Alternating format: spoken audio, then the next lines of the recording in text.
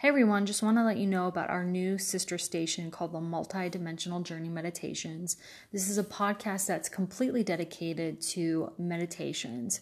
So go ahead and look for this in the Anchor search bar and add it to your daily routine for meditating and mindfulness.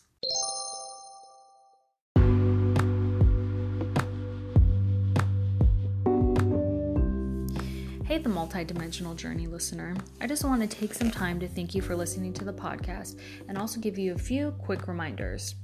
All information presented by the Multi-Dimensional Journey are never to replace professional medical or mental health advice. In addition, it is important to know that ayahuasca contains DMT. DMT is a Schedule I controlled substance in the United States. This means that it's illegal to manufacture, buy, possess, or distribute this drug. Thank you for listening. And if you have any questions about these things, do not hesitate to contact me. Thank you.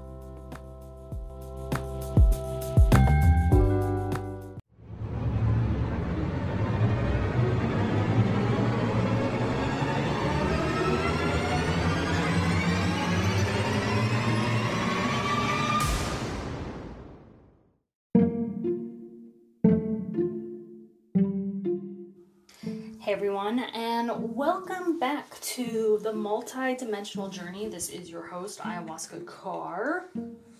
And I have to say, I'm super excited because people are, I think it's like when you're doing this type of stuff, you got to be careful. You can really start to think that everything you're doing is a result of you. But I just want everyone to know that my purpose of being on this podcast is truly to carry out a very spiritual message and path. And if you've been through this, you know what I'm talking about. And it's basically that time in your life where you realize all of your experiences have been leading up to your authentic self, and you no longer can ignore it.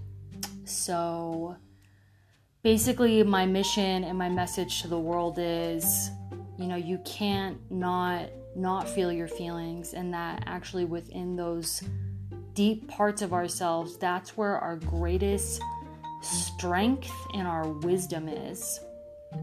And this kind of brings me to our topic today, which is intergenerational trauma. And I actually didn't start tapping. Well, I was introduced to this in many ways. I've been, with psychology, things are so cognitive sometimes, and tapping into the energy of a thought or a memory is very different. So I've been looking at this stuff since 2015, but the intergenerational trauma stuff was shown to me in a ceremony about a year ago.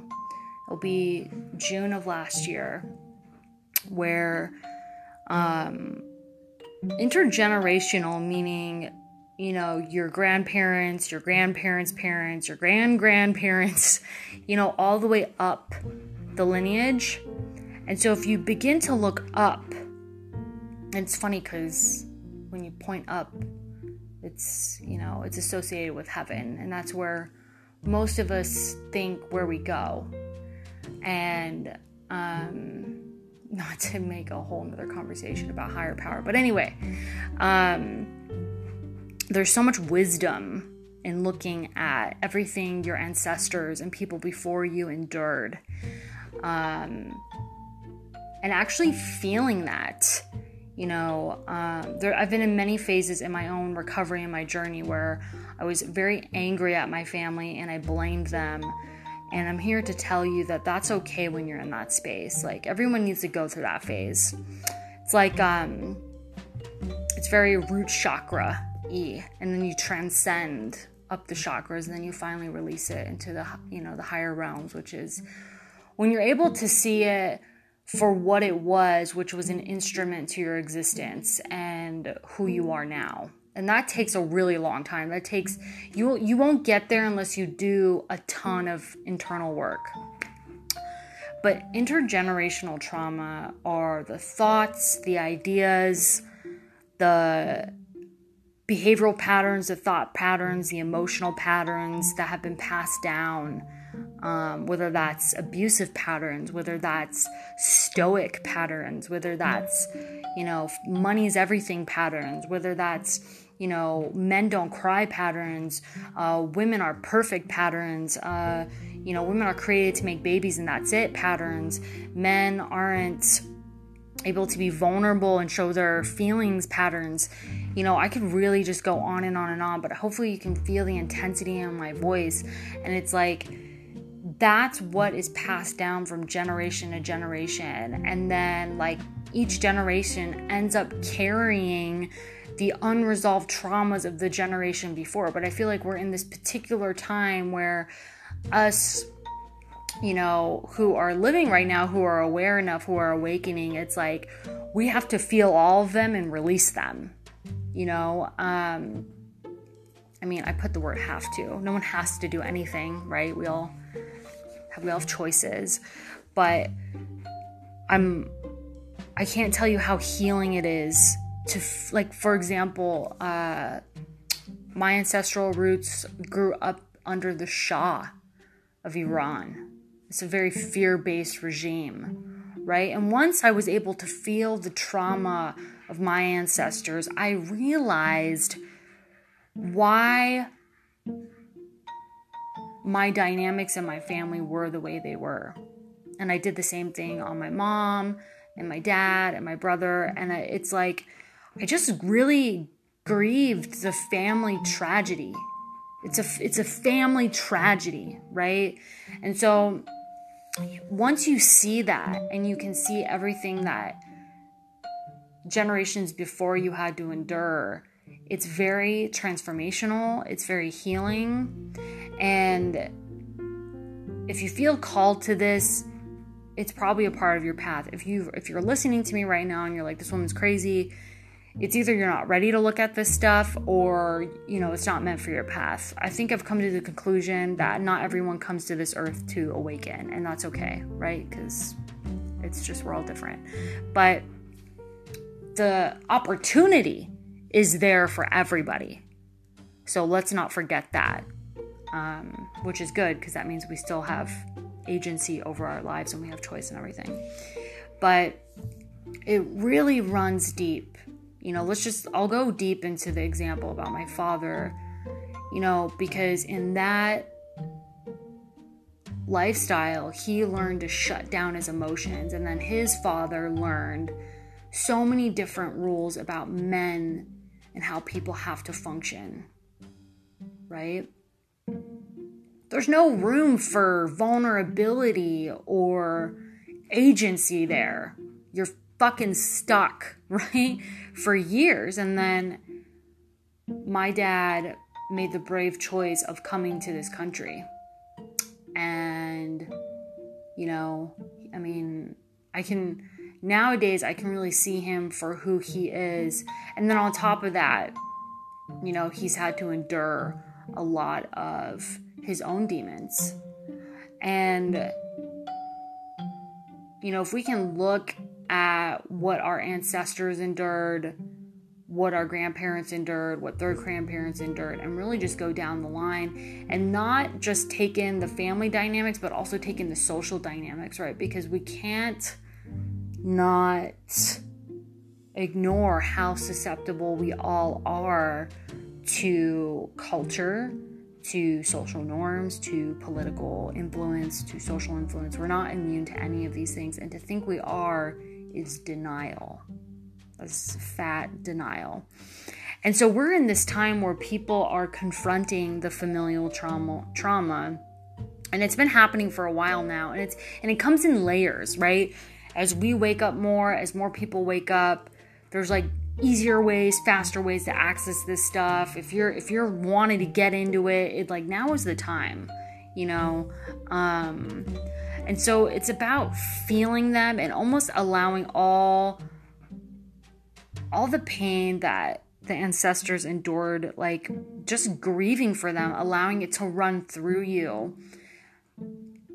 Because, you know, in the shamanic world and in the psychology world and in the world of healing and transformation and really understanding life, there's one thing to really embrace, which is grief and joy are two sides of the same coin.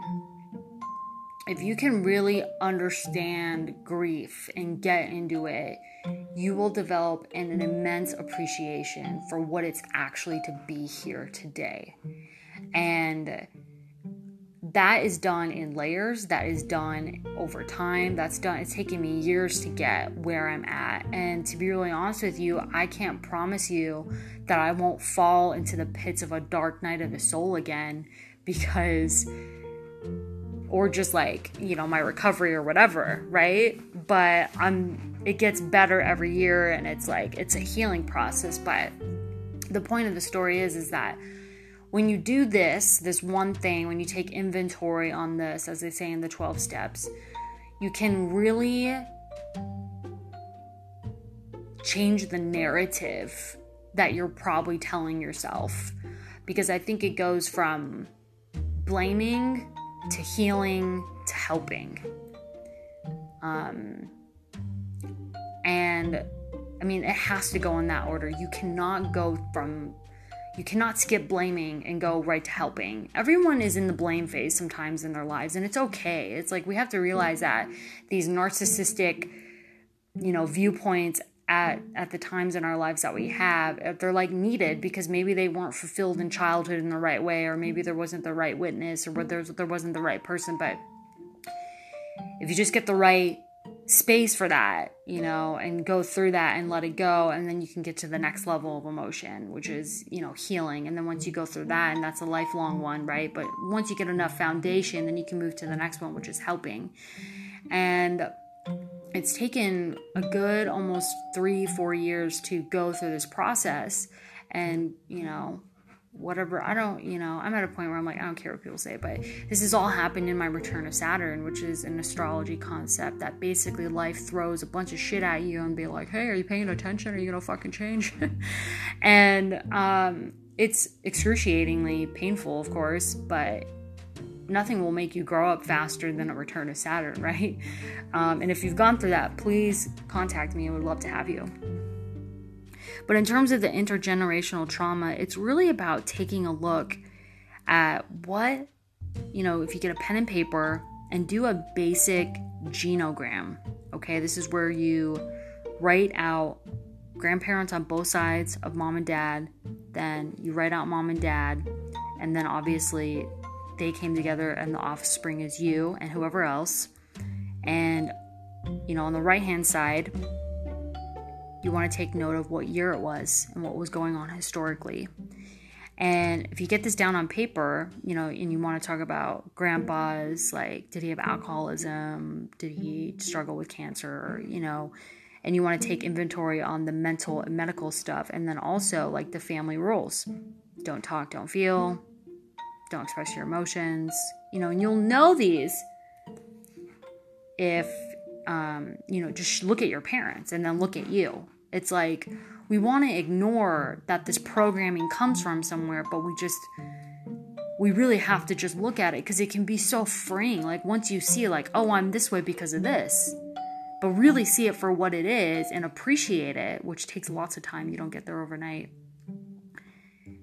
It's clear as day, the intergenerational habits and traumas, and, you know, not all of it's trauma, right? But a lot of it is kind of like, you know, for the most part, all of us are white knuckling it to some point, right? Because life is hard, you know, but we got to come up with these ways of healing.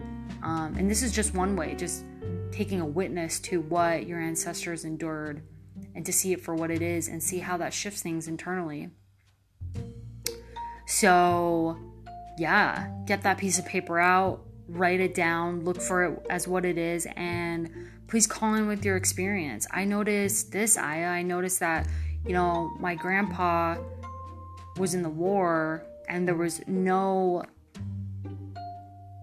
no treatment for PTSD back then, and men don't cry. So then my dad was met with emotional unavailability, and me, like, I didn't. My dad fed me and clothed me and fed me, clothed me, and gave me a house, but he wasn't there for me. So do you see how this shifts the narrative? It's like, well, no wonder